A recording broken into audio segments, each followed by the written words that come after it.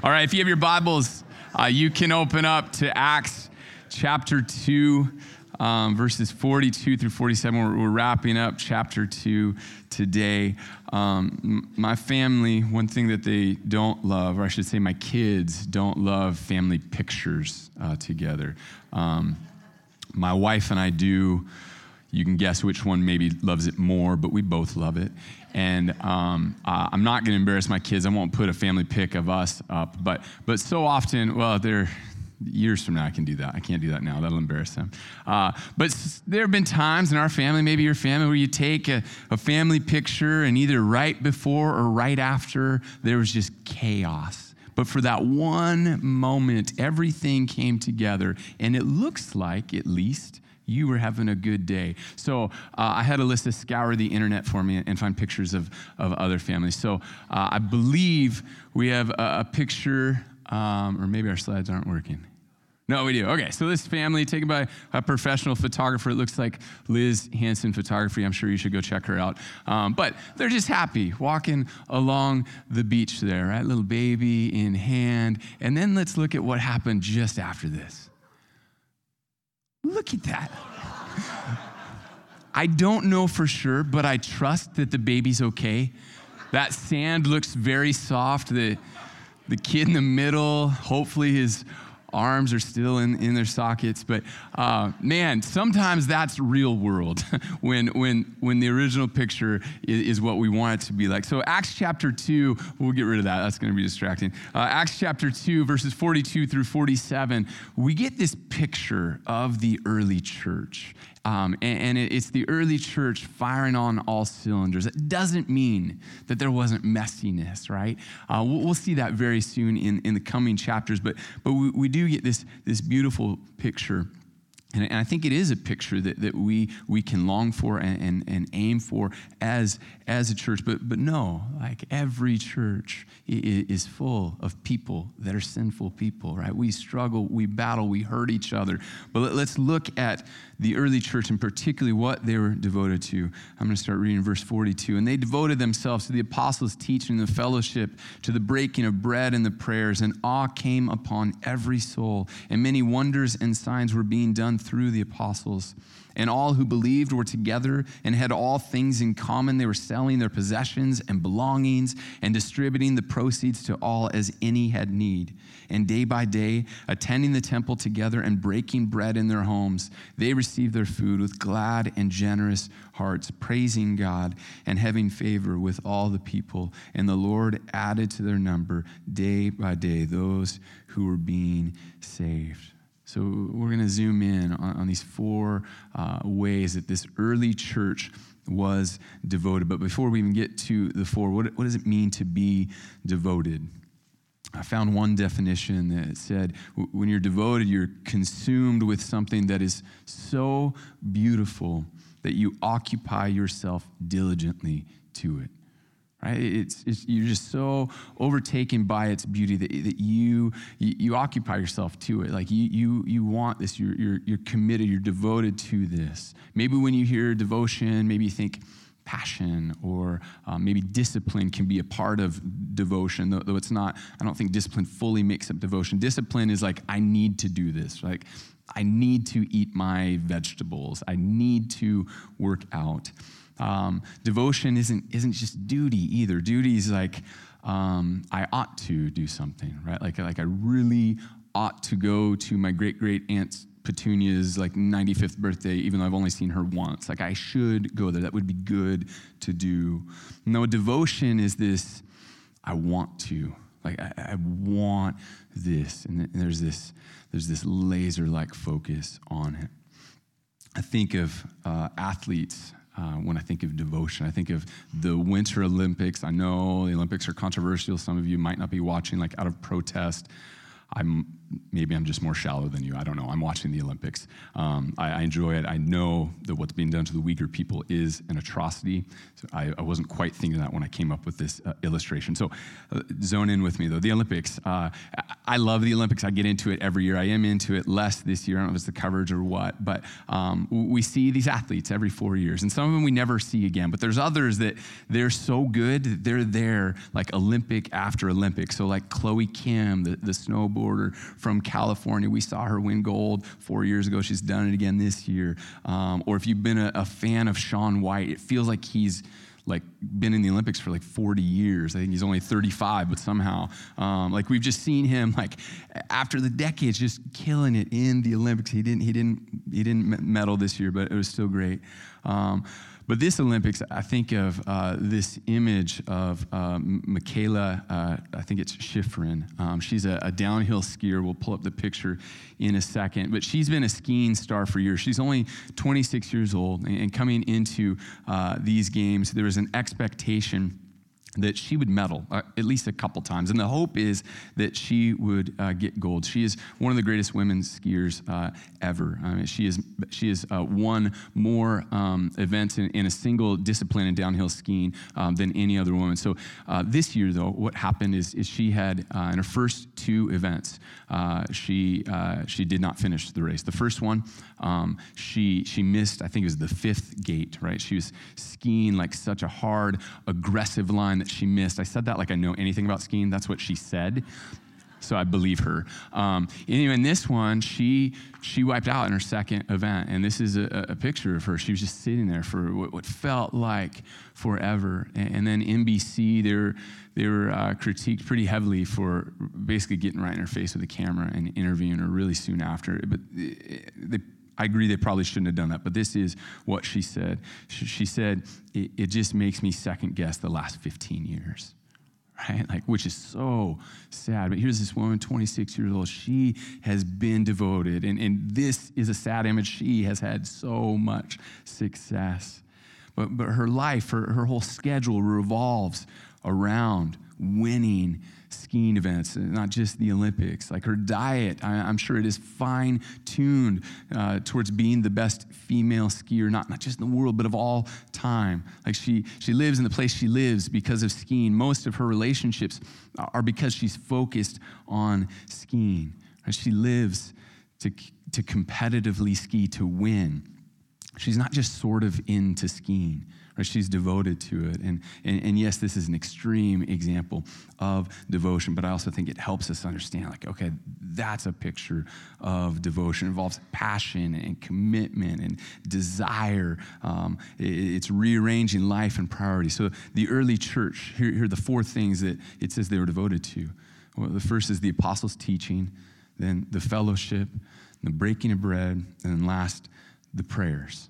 And these are things that, they had some control of this. These are things that they chose to devote themselves to. So let's look at these. First, they were devoted to the apostles' teaching. This was a church that was just hungry to learn, right? They had this appetite to learn. So when we say the apostles' teaching, we're thinking of the capital A, apostles, right? The word apostle means sent one, so there's a sense that all believers are lowercase a apostles, right? In our Christian DNA, we are all sent ones. But the original 12, with the addition of the apostle Paul later in Acts, they're the only uppercase, capital A apostles. And the only reason I even tell you this is there are certain churches right now that claim that there are new apostles, and that is not biblical, right? So if you visit a church and someone gets on stage and they introduce them as apostle so-and-so, like politely get up and make up an excuse, like why you need to go home and check your oven or whatever it is, because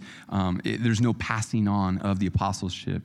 But this early church, they had 3,000 brand new believers, right? They knew how many had come to Christ. And these apostles, the 120 that we read about earlier in chapter 2, they realized, okay, God just gave us 3,000 brand new Christians that we need to care for. Like, we are responsible. God has trusted us with these little baby Christians. We need to help them grow in Christ. And one of the first things Luke tells us is there was a devotion to the teaching of the apostles, right? This wasn't, they were just getting together on Sundays. No, they were getting together a lot. They're getting together regularly to hear what the apostles were teaching. They were hungry for it. The greatest commandment, perhaps you're familiar with it. It's in multiple places in the Gospels. One place is Matthew 22:37. Jesus says, this is the greatest commandment. You shall love the Lord your God with all your heart, with all your soul, and with all your mind. And at least for some Christians, there's so much appeal to loving God with all of our heart, with all of our soul. But sometimes, maybe not so much, with loving God with our minds.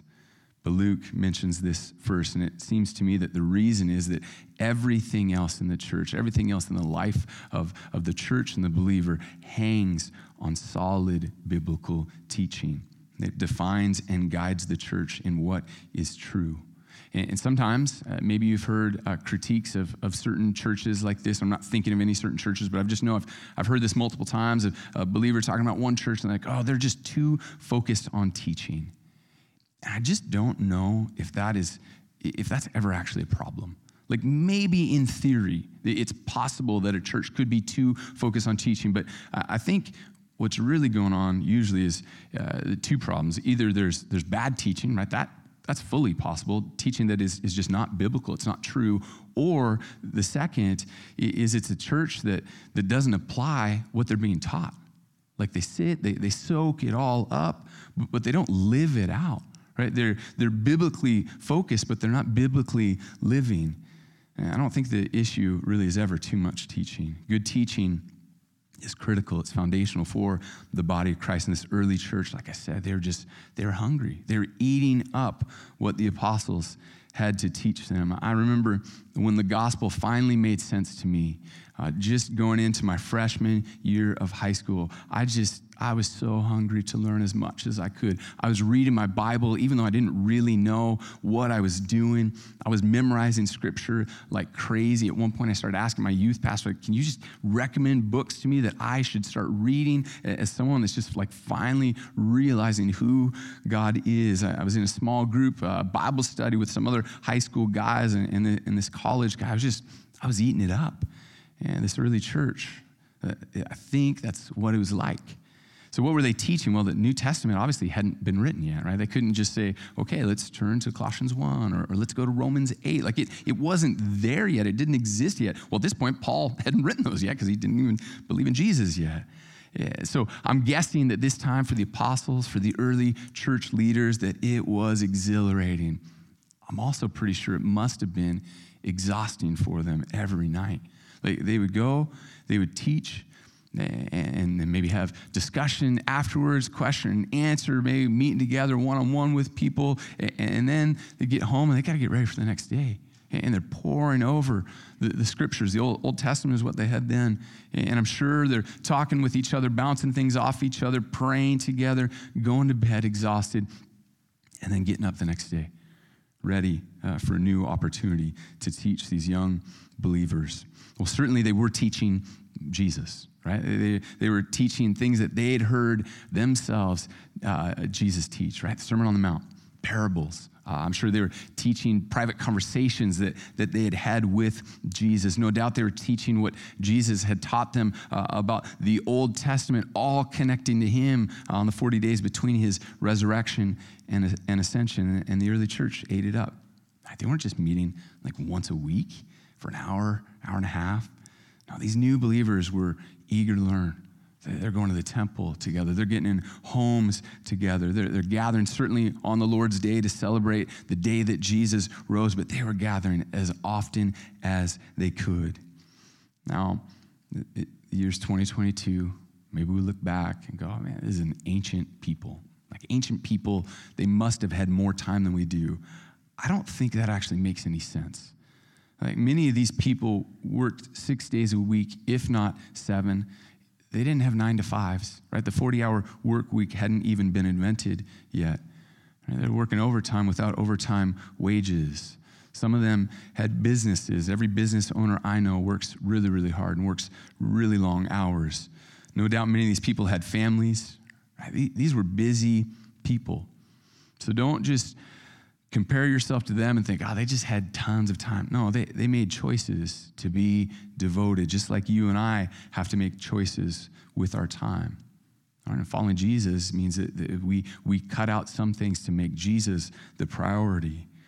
So are you hungry for the apostles' teaching, right? And we just call this all of Scripture. Certainly apostles wrote the New Testament, and they were clearly using the Old Testament. So are you hungry for Scripture? Or how long has it been since you have been hungry for the Word? If you were with us on the first Sunday after the New Year, Ron Frost came and did our sermon that Sunday. He just talked about reading Scripture. And Ron, if you haven't met Ron before, or just to remind you that day, he just oozes, which isn't the best word, but it's all I can think of. It just comes out of him like how much he loves God's word, right? It's not duty driven. He wants to meet with the Lord. He wants to know God. He wants to love God. So he just loves getting into the word. He's devoted to God's word. I was thinking about all the resources that we have at our disposal, as modern day believers. We have Bibles on our phones. We have Bible apps that read to you. I don't know if you know this, but you can even change the accent that's read to you in certain apps, which is actually kind of cool sometimes. We have access to the greatest preachers in the world that are living right now. We have access to sermons of the greatest preachers that have been gone for a long time. We have books galore on every single book of the Bible. We have books available to us on every Christian topic we can think of. Right? We have Bible software that's affordable. We have study Bibles. We have Bible studies. We have commentaries. If there's a question, there are answers available. We can just dig and dig and dig. There's no shortage of resources. How about opportunities? Even in a small church like ours, there's some opportunities. Tuesday nights, we've got a men's Bible study. They're going through 1 Corinthians. There's a group of women that have been meeting together, hoping to rebuild our women's ministry, and at some point we'll have a Bible study just for women. We have a Sunday night Bible study. We're going through 1st, 2nd, and 3rd John. During the week, we read the text, we study the text, we come together, we ask questions, we grapple with it together. Sunday mornings, we have an adult Sunday school class, and they look at the previous passage from our sermon, and they just dig in. Pastor Gary pours over the passage and prepares all these notes, and they just have a great, lively discussion. So even in our little church, there are opportunities to have devotion to the Word. And I know some of you, you didn't even need us to give you an opportunity. You found a friend, or you made a small group and you started reading Scripture together. Man, I encourage that. You don't need us to do it. It can organically happen. I think that's great. I'm going to read through right now with someone in our church, and it has been so good for both of us. And my experience is that when you have a partner in getting in the Word together, it goes better for both of you. I guarantee you, if you start getting in the Word regularly, if that hasn't been a part of you following Jesus, it needs to be. And if you start, man, you will be blown away by the impact that it has on your life. All right, they were devoted to the fellowship. If you know any Greek word from the Bible, my guess is this word might be one that you know. It's koinonia, right? The word that we translate fellowship. This is what is common. Verse 44, it says, and all who believed were together and had all things in common. And we notice in 42 when Luke says that they were devoted to the fellowship, right? They weren't just devoted to that time that we have in the hall after church. No, they were devoted to the fellowship of believers.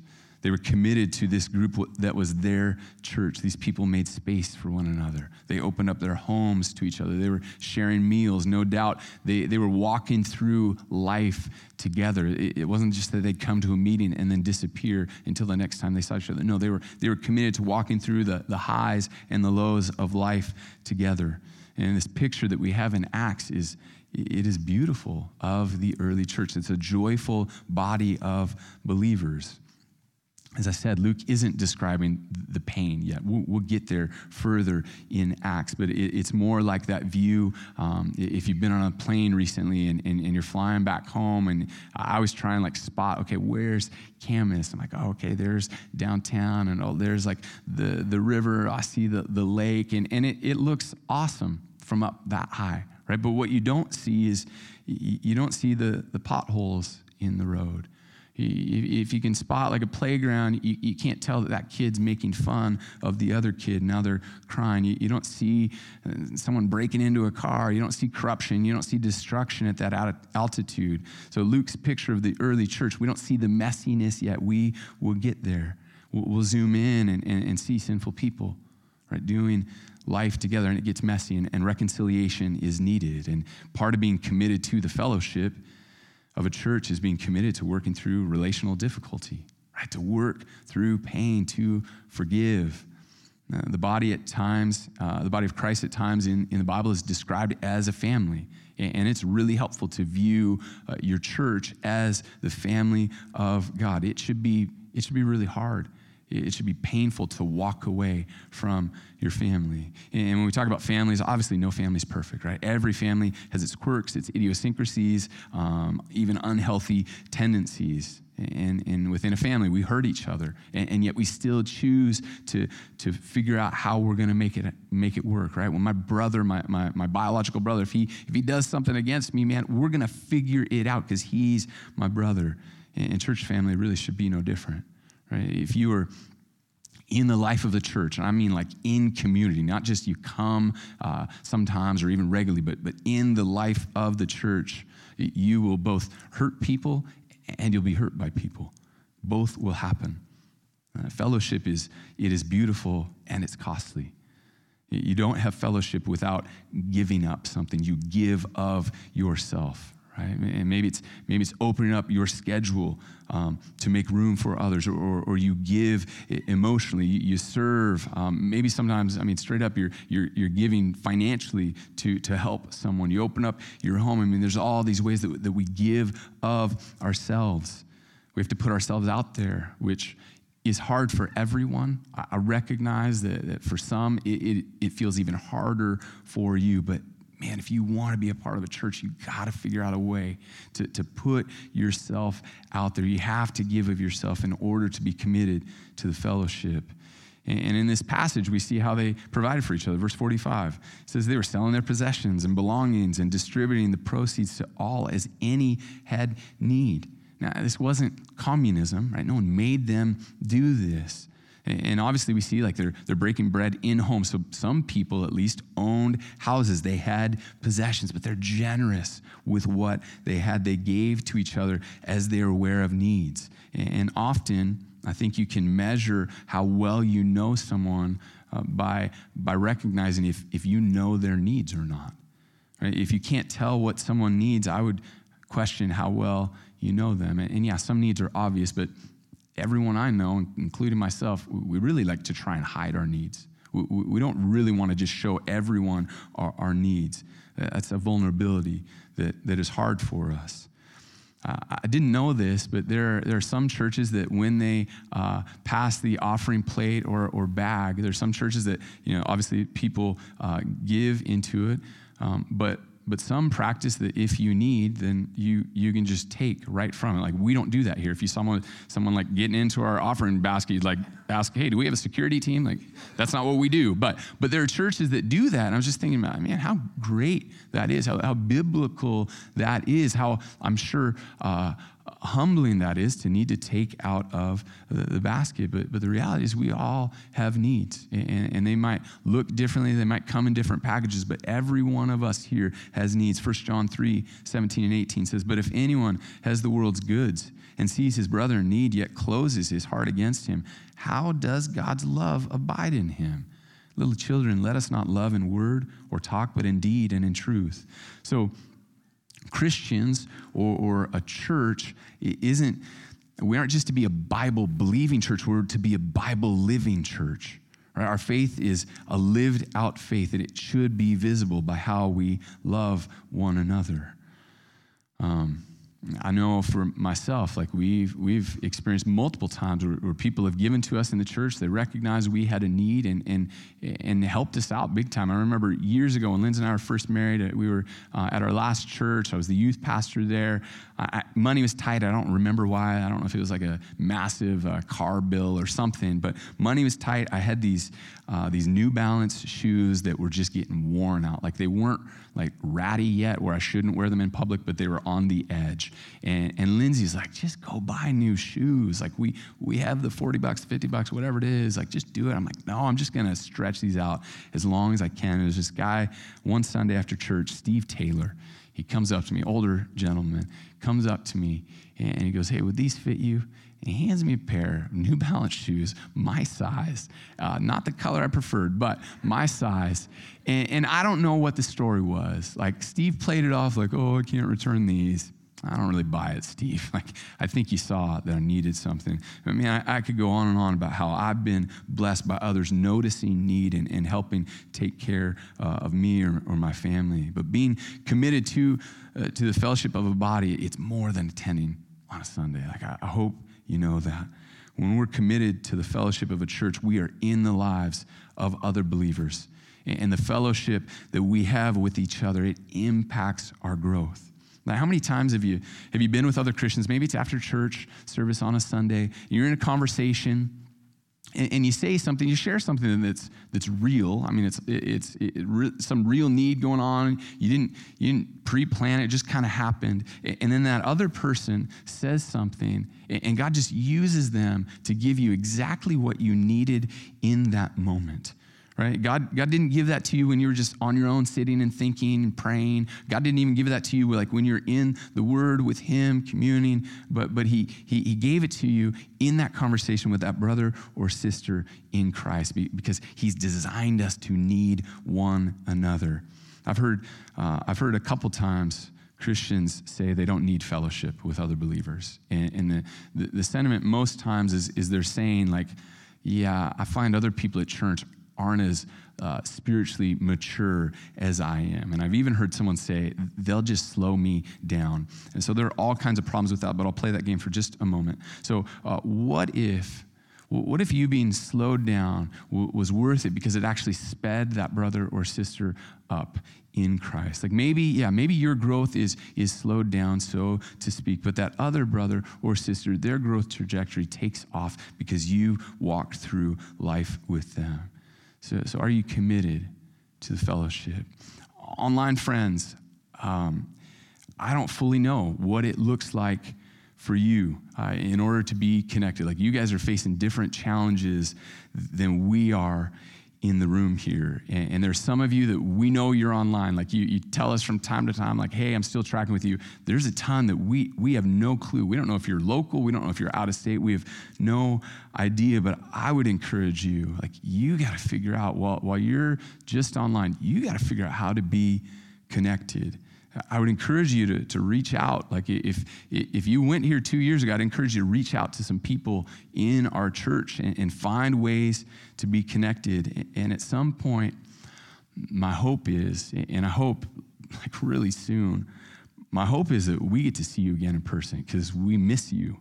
I look at Scripture, I look at my own just experience in church, and I know that we need you. Like you might not feel like you need us, but we need you. I don't know if you've ever broken out a puzzle before. I'm not a big puzzle person, but the last few years we've broken out a puzzle at Christmas time, and this year we broke out a puzzle. It's taken us like weeks to do it. And we're getting in, it's coming together, and you get to the end of the puzzle, and there's just that last handful of pieces, and you can just feel it, right? If you lack momentum, you've got momentum with this puzzle now, and you're plugging away, and you're getting closer and closer, and you're looking at that pile of pieces, and you're looking at the number of holes in your puzzle, and you're like, man, are we missing a piece? Like, no. Well, our COVID puppy got 1 or 2 pieces this year, and it stinks. Like, you get mad. And I'm not saying that we're mad at anyone for not being here, but what I'm saying is, like, we feel it. We miss you. You might not, but we miss you. We're missing out on conversations with you. And obviously, you got to wrestle between you and the Lord on when the right time is to come back. I would encourage you actually to get some other believers in that with you, praying through that. But man, I hope it's soon. Let's keep going.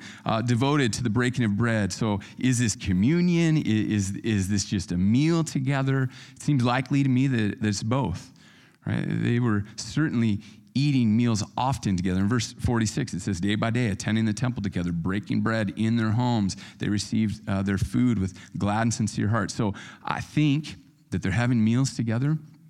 And then oftentimes they would celebrate the Lord's Supper together as a part of that meal. And we've had a couple sermons, I look back, we've had a couple sermons that have been pretty heavily focused on communion just in the last year. So I'm not going to spend a ton of time, but Jesus gave us this meal, right, to remind us of what he's done for us on the cross. His body broken for us, his blood shed for us. We get this physical reminder that we take into us, that our need for forgiveness of sin, that Jesus has met that, right? That he's made a way for rebels to be reconciled. This is good news. It's also a visual that helps us look forward to, right? That our hope isn't just in this life, but it is in that God will make all things new, that he will gather all of his people. I was thinking about heaven recently and thinking about even just the reconciliation of believers to one another. Like if you've been a part of a church, maybe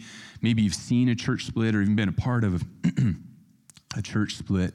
I was recently at a funeral of a beloved brother in Christ. Actually, that guy who gave me the shoes, I didn't even think about that till now, Steve Taylor. I was at his funeral, and he was so beloved that people that had wounded each other in church over the years gathered together to remember Steve. It was a pretty surreal thing for me to see. And I was praying because I'm like, I know that guy doesn't like that guy. And that family, they used to vacation with that family and be so close. I'm just looking around the room amazed that all these people were together and praying okay, Lord, are you going to use today to heal some of those things? And I don't know if he did, but it made me think of heaven, that someday all of those relationships will be healed.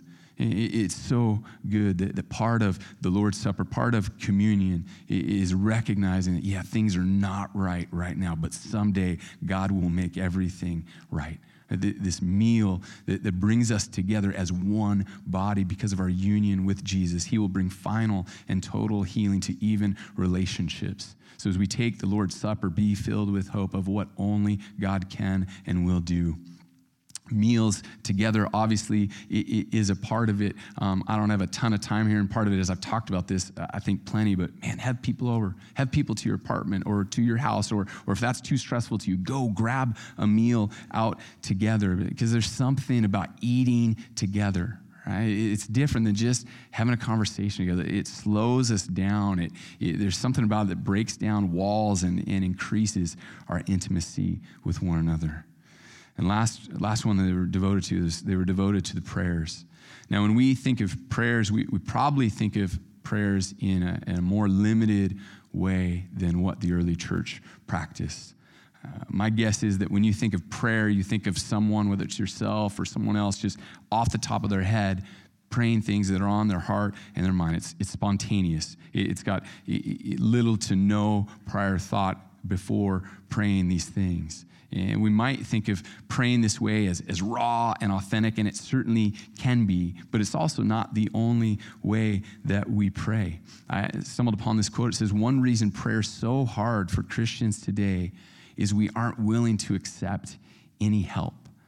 Right? There are prayers that we have access to that were intentionally crafted, right? That are beautiful, that have depth to them, that are worthy of thinking about long after we pray them. And there are prayers in Scripture that we should be praying. There are passages in Scripture that aren't prayers, but they can fuel our prayers. Sometimes as I'm singing on a Sunday, I find that really what I'm doing as I'm singing is praying these words. So when it says the early church was devoted to the prayers, It wasn't one or the other. It was both, right? There were specific times of prayers in certain ways, and there were times where they just prayed. Like we call it popcorn prayer, and I never understand why everyone knows what that means, but popcorn prayer where everyone's just kind of praying as it comes to them. But prayer is so much more important, I think, than the modern church realizes. It's difficult to look back in the history of Christianity to find great movements of God in any part of the world and not find that they were preceded by prayer and a lot of prayer. And yet most of the time at a church, the least attended event or meeting will be a prayer meeting. So is prayer an area of your life in Christ that you are devoted to? Or is it just something you kind of do sometimes? Or maybe you do have set times. Maybe it's when you get up in the morning realizing that I need to talk with God first thing. Or maybe it's when you go to bed. Or maybe it's putting your kids to bed. But these four things are the four things that they were devoted to. And then let me zoom in really quickly on three results. Two of them are in 47. Praising God and having favor with all the people. And the Lord added to their number day by day those who were getting saved. So the first result is favor. It's favor in their community. And yes, we will see great persecution that they face, but there was favor among those who did not know Jesus in their local community. And the second is souls were getting saved. Right? As they lived life, they were clearly talking about Jesus. Right? Not just with other Christians, but they were talking about Jesus as they were going through their daily life, as they were conducting business, as they were out and about, right? And there were people certainly that saw this community and saw how they loved each other and like, what is that? I want some of that. So even though the early church was together a ton, they weren't in a Christian bubble, right? They were with people who did not know Jesus. And the third result is in verse 43, and awe came upon every soul, and many wonders and signs were being done through the apostles. So this awe, there's this fear of God. The word for awe, there's where we get the word phobia from. There's this right fear of God. So as they studied the apostles' teaching, they're growing more and more in understanding how great Yahweh is. And the awe wasn't just the signs and wonders. Like he makes it very clear here. Like it was more than the signs and wonders, though. That was a part of it. They were in awe of God. And these are three things that the church can't produce, right? This is a work of Jesus by the Spirit and bringing about in his people what he wants. So let's get back to the four things they were devoted to. And if you're like me, you're sitting here, you're looking at these four ways they're devoted, and you're like, man, I need to grow in every one of those ways. I'm sure that is true. I guarantee that's true for each one of us. But this morning, my encouragement to you is ask the Lord, okay, what's one? Holy Spirit, what's one you want me to focus on in this next season of my life? Would you just press one on me that I really need to grow in? So maybe for you, it's growing in being devoted to Scripture. So how do you make this happen? Well, the first thing you have to do if you're not doing this at all is you got to make room for it. And there are people that will swear to you that the only time or the best time that you should read Scripture is in the morning, right when you wake up. And that might be best. And I can make arguments for why that might be the best time to read your Bible. But I also know in different seasons of life, that might sound the best, but it might not practically be the best. So right now, maybe the best is on your lunch break. Or maybe it's after you get your kids down to bed before you, I don't know, watch TV or play Word with friends or whatever. Or students, maybe it's right after school, right before sports, before homework or video games or whatever. I really don't care what time it is, but make it regular. Like daily carve out the space to just be with God in his word. And I know I say this all the time. Don't do it alone. Get a partner. And it's crazy. Like, I mean, we can even FaceTime with someone if that's what we need to. Or like Lauren Yoder, he's doing a Zoom Bible study with his son. Sorry for calling you out without saying that beforehand. But like we have so much access to one another. Like we can get in God's word together. Maybe for you, it's the fellowship, right? Maybe it means committing to being at church regularly. Or maybe you are at church regularly, but you don't put yourself out there. Like maybe you need to start meeting some people. Or maybe you got tons of friends here, but you never talk about anything real, right? You just talk about sports and weather and fishing. I know it sounds like me. But maybe you need to take some risks and start being vulnerable with some people. Or maybe it's forming a small group, right? A Bible study or an accountability group or prayer group or something together to encourage one another in Christ. Or perhaps you're already in a small group. You go every week, but you're not actually committed to those people. Like you're there, but you're not really walking through life with them. You're not really praying for them. Like maybe start writing down the things that they ask for prayer for so you can remember it through the week. Breaking of bread, maybe come to Lord's Supper every Sunday, just walking through the motions. Maybe your mind wanders, right? When we introduce our time for the Lord's Supper, or as we're singing that song, you're not even really thinking about anything that has to do with Jesus. Maybe it's time to take advantage of this meal that we have each and every week together as God's people. Or lastly, prayers. And start praying with somebody. Or perhaps you need to incorporate structure into your prayer life. There are great apps right now that make it so easy to organize lists of things you want to pray for, people, ministries, all kinds of things, and it'll help you rotate them through each and every day. Man, I'd encourage you, buy this book of Puritan prayers, the Valley of Vision, and Spring for the Bonded Leather edition. It holds up way better. Someone told me that, and they were so right.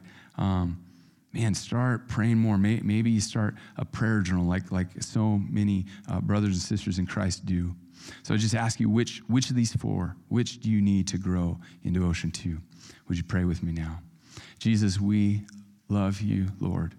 And we are grateful, God, that you are so gracious with us as we so often just stumble and fall in following you, Jesus. We can get distracted or we get lazy or who knows what the reason is. And yet, God, you are so good to continue to help us, to continue to draw us near to you. Jesus, I pray that as a church we would grow.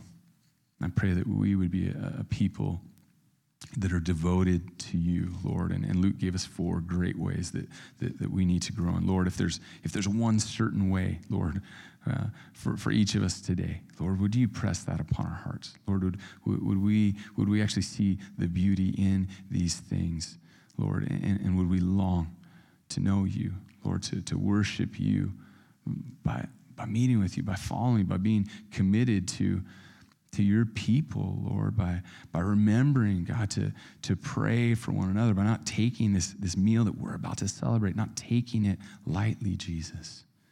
Lord, we love you. It's in your name we pray. Amen.